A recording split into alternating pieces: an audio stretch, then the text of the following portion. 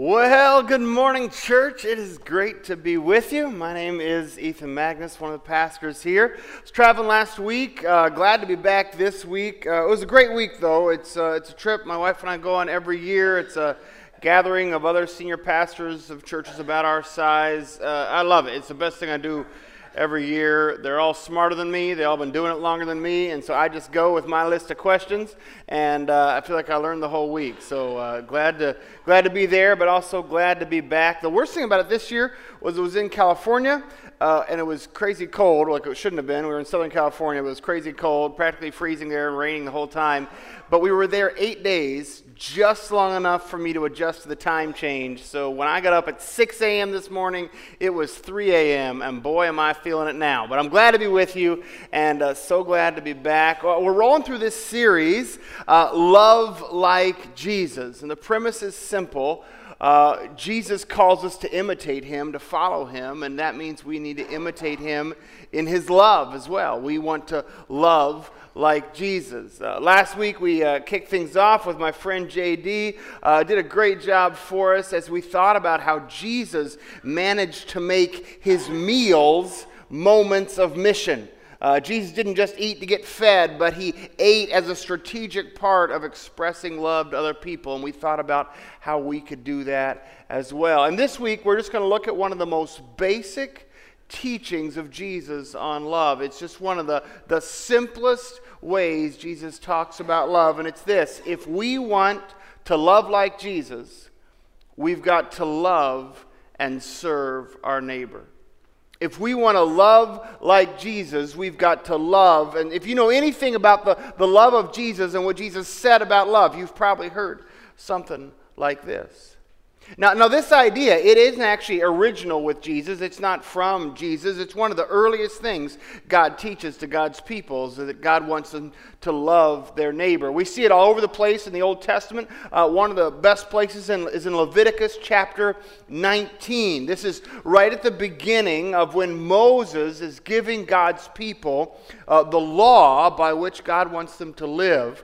Leviticus 19 is the beginning of what scholars call the holiness code, because it's peppered with this reminder that God wants God's people to be holy like God is holy. And holy, it means to be different, to be uniquely righteous, to be uniquely pure, to be noticeably different. It's sort of like a be different code.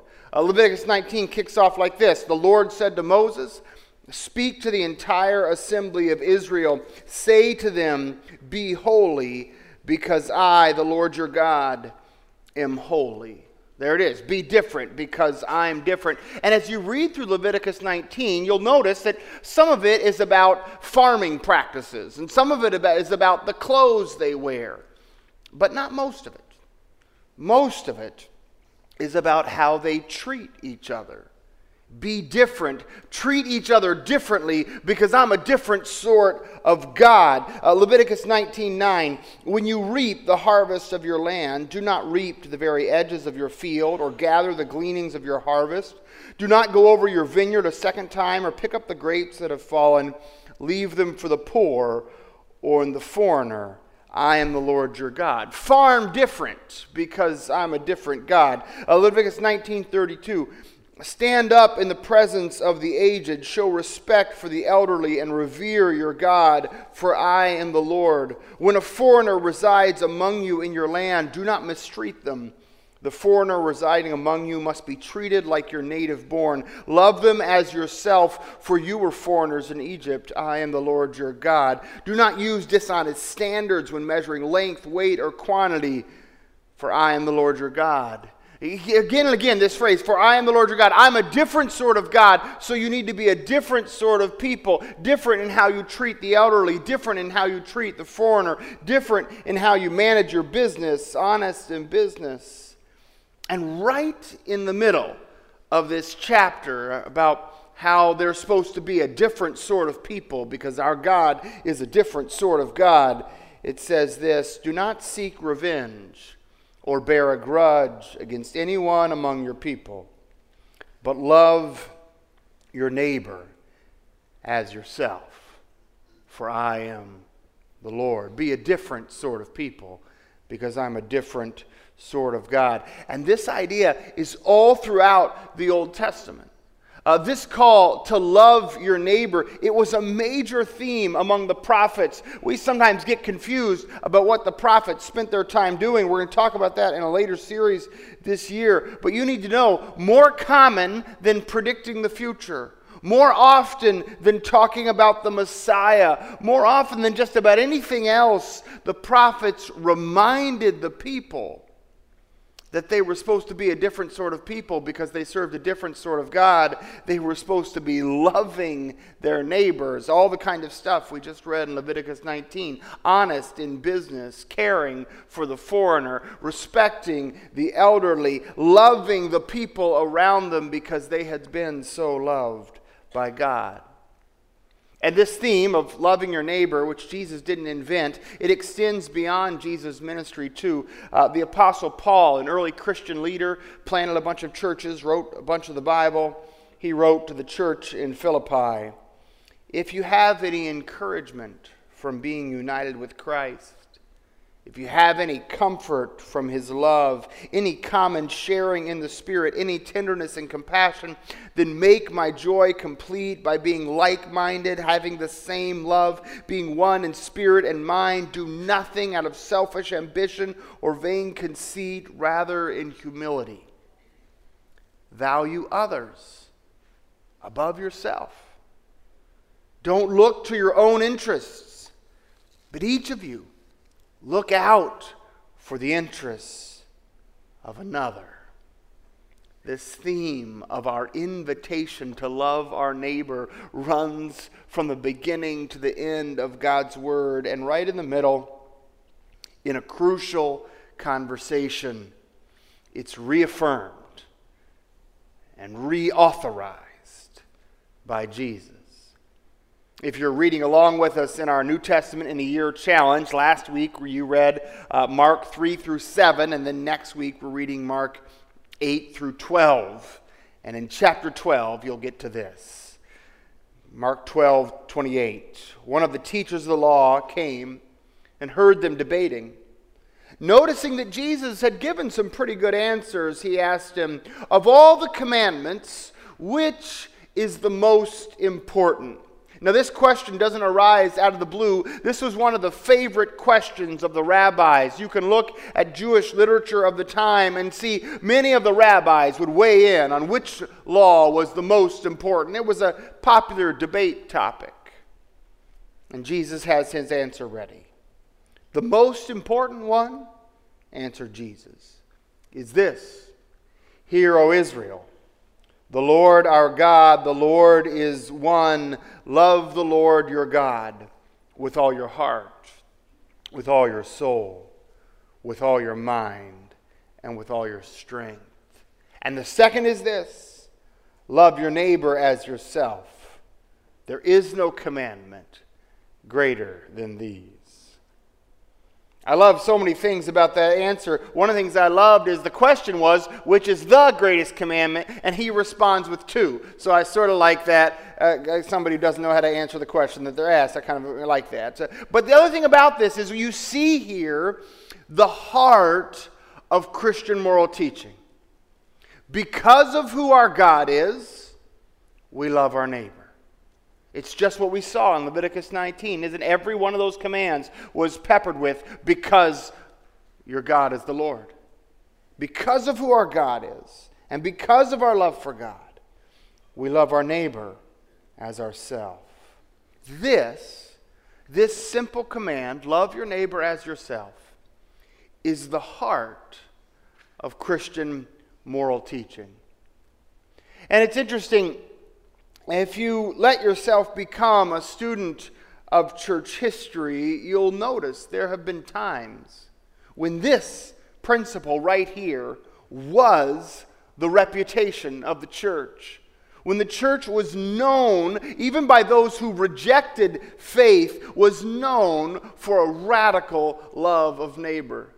I've read a little bit of this letter to you before because I just love it so much. It's written by the pagan emperor Julian to one of his chief priests in the region of what is now Turkey. And they're discussing strategy for how they can stop the spread of Christianity. Persecution had been tried by previous emperors and it was totally unsuccessful, but Julian really wants to stop Christianity, and so he has a new strategy. His strategy is he wants the local chief priest to start appointing priests who are really good at loving their neighbor and caring for the poor. That's his strategy for how he's going to stop Christianity, and his reasoning he offers is this. We must pay special attention to this point, for this is how we will effect a cure. For when it happened that the poor were neglected and overlooked by the Roman priests, I think these impious Galileans, that's what he calls Christians, noticed this fact and devoted themselves to philanthropy. And they have gained ascendancy in the worst of their deeds through the credit they win by their care for others. It's by this method, I say, that the Galileans, they begin with their love feasts and their hospitality and their waiting on tables and their delivery of food, for they have so many ways of carrying it out. They call it by so many names. And it's because of this that they have led so many into atheism, which is, again, what another name he uses for Christianity. He calls it atheism because they didn't believe in the Roman gods. I love this letter. I mean, it's just one of my favorite letters in all of the history of the world. It's a Roman emperor committed to the spread of paganism, writing to his Roman priest, who's also committed to the spread of paganism, lamenting the fact that they can't stop Christianity from spreading because they just love people too well. We have similar letters from a slightly different period talking about how Christians were the ones who rescued babies that had been left out on the street to die for families who didn't want more children. Christians were the ones who took in slaves that weren't being fed by their masters. Christians were the one who cared for the poor alongside the rich in communities that defied the social strata of the day. And again, you have critical authors observing that it is through this love that Christianity grows. But if you're an honest student of church history, there have been other times too. Times when the church was not known for its radical love of neighbor, but times when the church was known for its cruelty, for its hardness of heart, for its callousness to the poor, its bitterness to other nations, its cruelty to other races. At times, our love of neighbor has been our highest claim, and at times it has been absent in our witness. And it seems to me that every generation of the church has to ask the same set of questions. Maybe you're asking this question right now. I hope you are. The first question is diagnostic. Every generation of the church has to ask a simple diagnostic question. Do we love like Jesus? Like, not do we want to love like Jesus, or do we wish we loved like Jesus, or do we hope to love like Jesus? But are we, as a church and as individual Christians, are we loving like Jesus? Is that our reputation? Is that your reputation? Are you known as the one who is especially kind to their neighbors? And after we've asked the diagnostic question, we have to ask the pragmatic question. Well, whatever we have done, whatever our current reputation is, the pragmatic question is then, will we love like Jesus? Whatever we do today, what will we do tomorrow? Here's the thing that I observe. in my own life first. I notice it especially in my own life. But having noticed it in my own life, I start to notice it other places too. That this very simple command that resonates all the way from the earliest chapters of the Old Testament to the last chapters of the New Testament, this very simple command that's at the center of Jesus' message, there are sort of two ways out. Two ways that I try to wriggle out of this command of Jesus, and I discover that these two ways that I try, I'm not alone in this, everybody seems to be trying them. The two ways people try to get out of the command to love your neighbor as yourself are with two little questions. The first is this: well, who exactly qualifies as my neighbor?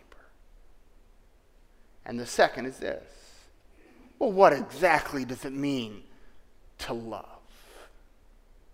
This first question, the who exactly is my neighbor question, was also popular in Jesus' day. For they knew the Levitical code, they knew the command of God, love your neighbor as yourself, and they knew that to live in such a way would be such a radical posture of love as to totally disrupt our daily life. And so they wondered, well, who qualifies as my neighbor? In fact, Jesus one time was teaching on just this text. And he got interrupted with a bold asker from Luke chapter, I just lost the chapter, 10, thank you, it's on the screen. All right, Luke chapter 10, verse 25. Someone asked him, "Teacher, what must I do to inherit eternal life?" "Well, what is written in the law?" Jesus replied. "How do you read it?" And he answered, maybe he'd heard Jesus preach other places, "Love the Lord your God with all your heart, with all your soul, with all your strength. Love your neighbor as yourself." "You've answered correctly," Jesus replied. "Do this and you will live." But he wanted to justify himself. So he asked Jesus, "Who is my neighbor?" That's the first way we try to wriggle out of this text. In reply, Jesus said, "A man was going down from Jerusalem to Jericho when he was attacked by robbers. They stripped him of his clothes, beat him, and went away, leaving him half dead. A priest happened to be going down the same road, and when he saw the man, he passed by the other side. A Levite, when he came to the same place, saw him and passed by the other side. But a Samaritan, as he traveled, came to where the man was, and when he saw him, he took pity on him. He went to him and bandaged his wounds, pouring oil and wine, and then he put the man on his own donkey and brought him to an inn and took care of him. The next day he took out 2 denarii and gave them to the innkeeper. 'Look after them,' he said, 'and when I return, I'll reimburse you for any extra expense that you may have.'" Which of these three do you think was a neighbor to the man who fell into the hands of robbers? The expert in the law replied, "The one who had mercy on him." Jesus told him, "Go and do likewise." I love this little parable. I must say, my sympathies are with the priest and the Levite, and if you can't be a little bit sympathetic for them, you're not quite paying attention. They were on their way to Jerusalem, you see, and a priest and a Levite on their way to Jerusalem have very specific religious responsibilities they must fulfill. And if they were to stop and tend to a man who was bleeding, a man who perhaps might die in their hands, they would have been rendered ritually unclean. They couldn't have worshiped. They couldn't have done their jobs. They couldn't have fulfilled their responsibilities to God. So they did the sensible thing. I mean, he wasn't their neighbor after all, right? I mean, whatever definition of neighbor you want to come up with, certainly it doesn't include the random people we pass in the street. And yet it was the Samaritan. And in this day, just, you need to know, the Samaritans were hated by the Jews. They were despised racially. They were despised religiously as heretics. They were despised politically as colluders with Rome. They were hated. And yet it's the Samaritan who looks down and sees a neighbor. The standard answer to the question, who is my neighbor? If you asked any little kid, who is your neighbor? They might say, well, it's if we live on the same street, then we're neighbors, right? If they're, they could be my next door neighbor or my across. If we share a street, then we're neighbors. And it's as if Jesus in this parable gives the answer, everybody lives on the same street.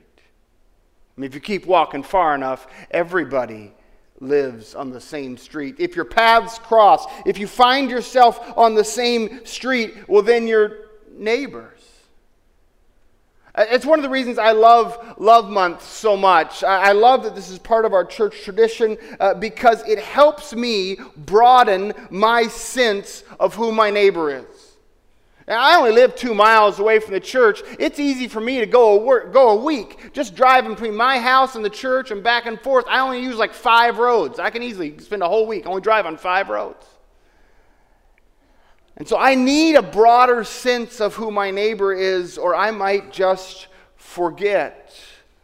One of our Love Month projects, we're trying to do some stuff with the Second Harvest Food Bank, which is, they've got a big new initiative to try to make sure kids aren't going hungry in our town, our region. Kathy sent me a few stats from our staff. She sent me a few stats about my neighbors and yours. 1 in 5 residents in Northeast Tennessee are living in poverty. That's you walk through the mall, you see 5 people. 1 of them is living in poverty. For kids, it's 1 in 4. You go to the school and drop off your kids at school, or go to see your grandkids in a play at school.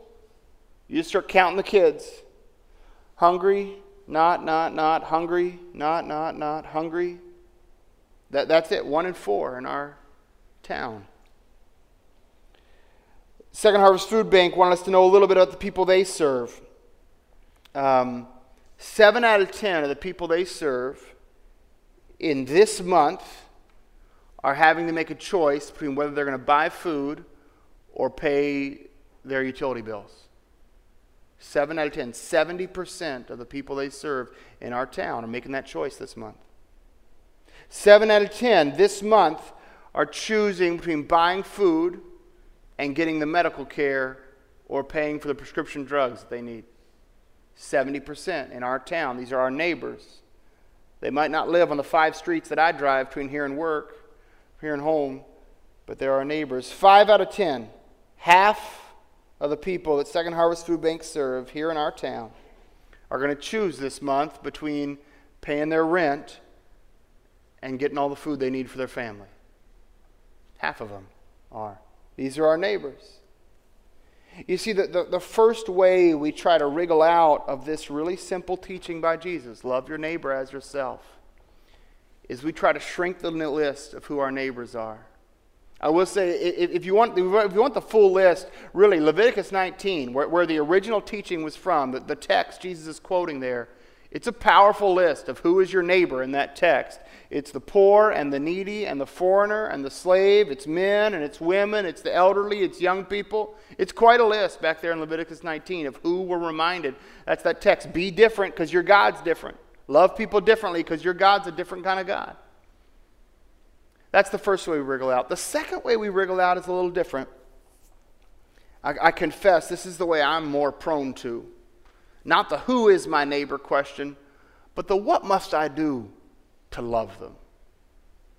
I have discovered in my own self as I've been wrestling with this command of Jesus that the main way I wriggle out of this text is to assume that my loving attitude somehow fulfills the command of Jesus here. That my loving thoughts somehow satisfies what Jesus is calling me to. This apparently was a problem for other people too, because it's addressed in the Bible. In the book of James, James writes to the church, "What good is it, my brothers and sisters, if someone claims to have faith but has no deeds? Can such a faith save them? Suppose a brother or sister is without clothes and daily food. If one of you says to them, go in peace, keep warm and well fed, but does nothing about their physical needs, what good is it? In the same way, faith by itself, if it's not accompanied by action, is dead. This is the way I fail this text far too often. I have kind intentions. I have a big heart. I am ready to learn the lesson of the Good Samaritan, that everybody I meet is my neighbor. If I cross paths with them in a street anywhere or wherever I meet, they're my neighbor. That lesson somehow I'm ready to learn. I just don't do anything about it. Which is another reason I love Love Month. Because for me, somehow that list of service projects, it wakes me up. It's like my heart is ready, but my hands are weak. And something about partnering with you all to actually make a difference in some of these places and get to work with our hands. Kathy sent back this story. First Saturday this month, a bunch of you all went down to a bus station to give coffee away. And I've heard so many amazing stories from this project, but here's just one. One of our volunteers, one of y'all, was giving away coffee and got talking with a family and found out they were homeless and weren't sure what to do. So they got some contact information on them. The next morning they woke up early and started making phone calls. Got a hold of an organization we support here in the area called Family Promise. They found out what it took to get enrolled in the organization. They got back in touch with the family they'd met on giving away coffee. They got the data from them and got in touch with them, and they played matchmaker all day long. By the end of day Monday, they were in a place to live. They were getting job training. Their kids were back in school. They got a social worker helping them save up a little money so they can rent an apartment. That's amazing. And it took them all day Monday to do it. It wouldn't have helped that family for them just to go home brokenhearted after they gave them coffee. That family did not need another Christian feeling bad about them. They needed somebody to get a little hustle, make a few phone calls, and fill out a little bit of paperwork. And now that family's got housing and getting cared for. And who knows what God's going to do with that story just because somebody took their Monday to fill out some paperwork. Andrea, our children's minister, was telling me about, we had 40 kids who woke up early on a recent Saturday morning to fix breakfast for 42 widows and senior adults, 15 volunteers. We talk about being a 5-generational church. Well, we had a 5-generational breakfast, love brunch here a couple weeks ago. And you can't have brunch just with good intentions. Nobody ever ate good intentions for breakfast. Somebody's got to get up and cook a bunch of food and set a bunch of tables and sit there. If we want to love like Jesus, we've got to learn to love our neighbor. And my guess is most of us either have a heart issue or a hands issue when it comes to loving our neighbor. Or maybe both. It happens. And today, my guess is that there are some barriers between the life you're living now and a life of radical love of neighbor. It could be a heart barrier. That you're looking for a short list of who your neighbor is. You don't want the long list that Jesus keeps giving you. And that there are people, I just see this, I have conversations all the time with people who have written lists of people they've decided not to love. I meet people, it's just gotten crazy. I meet people all the time who have decided they are just done loving people from whatever political party they're not a part of. I don't even get it. But I meet people like that all the time. Or I meet people who they're just done loving people from other countries. Or they're done loving people of other races. Or they're done loving people with this agenda. Or they're done loving people with that agenda. And maybe Jesus needs to do some work on your heart today. You just expand it. God's Word teaches the way to start loving someone you don't yet love is to pray for them. And so maybe that's what you need to do. Or maybe I read that and you're like, no, Ethan, none of that. My heart is there. I love all those people you just listed. well, then maybe where God needs to work with you is with your hands. Maybe your heart is right, you just aren't acting on it. Maybe today is one of these days where you get to repent. I love repentance. I used to not like repentance, but I now love repentance. Repentance just means I get to align my life with Jesus' life. And that's just the coolest thing ever, when you get to align your life with Jesus' life. And maybe today you're just going to say, I'm going to repent of all those people I wasn't loving, and I'm going to start loving them.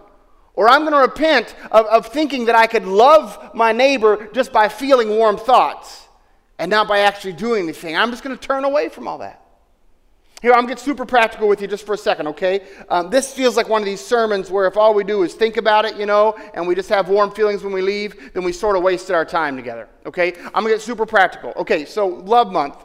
We talked about hungry kids in our region. So Second Harvest Food Bank reached out to us, and they said right now their biggest need is food that kids, that elementary age kids especially, can cook for themselves at home. Because you've got a lot of kids of single families where the parent is either getting up early and going to work or coming home late because they're at work. And the kid has either got to make breakfast by themselves or they've got to make dinner by themselves. And if they don't have food that's easy for them to make, they just go hungry and don't eat. And we got a lot of kids. I know some of you are thinking that can't be happening in our town. It's happening to lots of kids in our town. So their biggest need there right now is food that's easy to make. They made it real specific. They want these things from us: cereal, peanut butter, microwavable mac and cheese, and pull-top soup. Like not the kind you need a can opener, but the kind that has a little tab on top. You with me? Okay? Here's the thing. Kathy's got this thing where we're supposed to bring this all back in 3 weeks or something. But here's what I'm pretty sure of. I'm pretty sure if we leave today thinking our plan is to bring it back in 3 weeks, we are going to forget in 3 weeks. And all we're really going to do in 3 weeks is go, oh, doggone it, my heart was in the right place. My hands just didn't keep up. At least that's what I'm going to do if I wait 3 weeks. So here's what I was thinking we could do today for this One Love Month project is what if we just finished it today? What if just today, maybe you're going to Sunday school next, and then after Sunday school, before you go to lunch, you just drove to the grocery store, bought a whole bunch of that, and brought it back to church, and then go to lunch. And I'm going to say this to the other 5 services too. I would just like to finish this Love Month project today. Wouldn't that be fun if we just made this and that way nobody forgets, and we all go do it, and the lines will be long at Kroger, and you'll be like, are you? And you'll see somebody else with a cart full of cereal, peanut butter, microwave mac and cheese, and pull-stop soup, and you'll be like, you must go to my church. I do. And you'll meet each other in the grocery store aisle. We got some applause over there. All right, he'll be in the grocery store line. Let's do that today. Let's just finish this today, okay? So let's just do that, and you'll get to know somebody in the grocery store aisle right after church today. Let's just finish. Just bring it back, drop it up today. Let's get the whole thing done today. Let's just tons and tons of this stuff, and let's surprise them down there at Second Harvest Food Bank. Okay, boom. Number 2. Here's number 2, and this is the other thing we're going to do. You got a card like this near there. We did some of these recently with groups. And we had 60 some odd of you say, I need to be connected with other Christians, and got signed up, and we're getting connected. And now we're doing the same thing with serving. There's a little card right here. It's just real simple. If you today are hearing the words of Jesus, love your neighbor as yourself, and you're like, I need to make a practical commitment to that. I want to make a strategic investment in loving my neighbor as myself, not just today with soup and canned goods and whatnot, but in an ongoing way. We got these cards right here. It says Serving Sunday. The back is super simple. Name, blah, blah, blah. Just, I'm interested in serving on a team. Somebody's going to reach out to you. They're going to talk to you. Do you want to serve internally to the church as a greeter or with children's ministry or student ministry? Do you want to teach a class, or do you want to serve externally? Do you want to go, be on one of our Love Month teams or some service project or down at West Main feeding the homeless or whatever you want to do? Have a conversation with you. They'll get you plugged into the right place. Don't miss this. We want to get these filled out. We want you to do that. All right. Let me land this plane here. So here's the thing.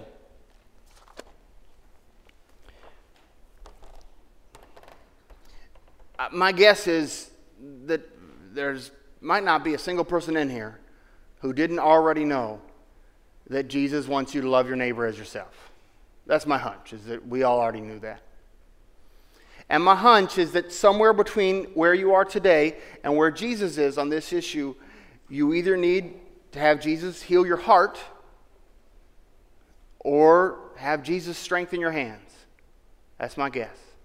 Is that you either need to cultivate an attitude of love towards some people that you've been not loving, or you need to cultivate some actions of love that complete the attitude that God had already given you. And what I know is that if you do that, and you do that, and you do that, and I do that, and we do that, we will change the reputation of Christ's church in our region, which means we will change the reputation of Christ, which means people will come to know him, and the glory of God will be magnified. And that'd be awesome. Let's pray.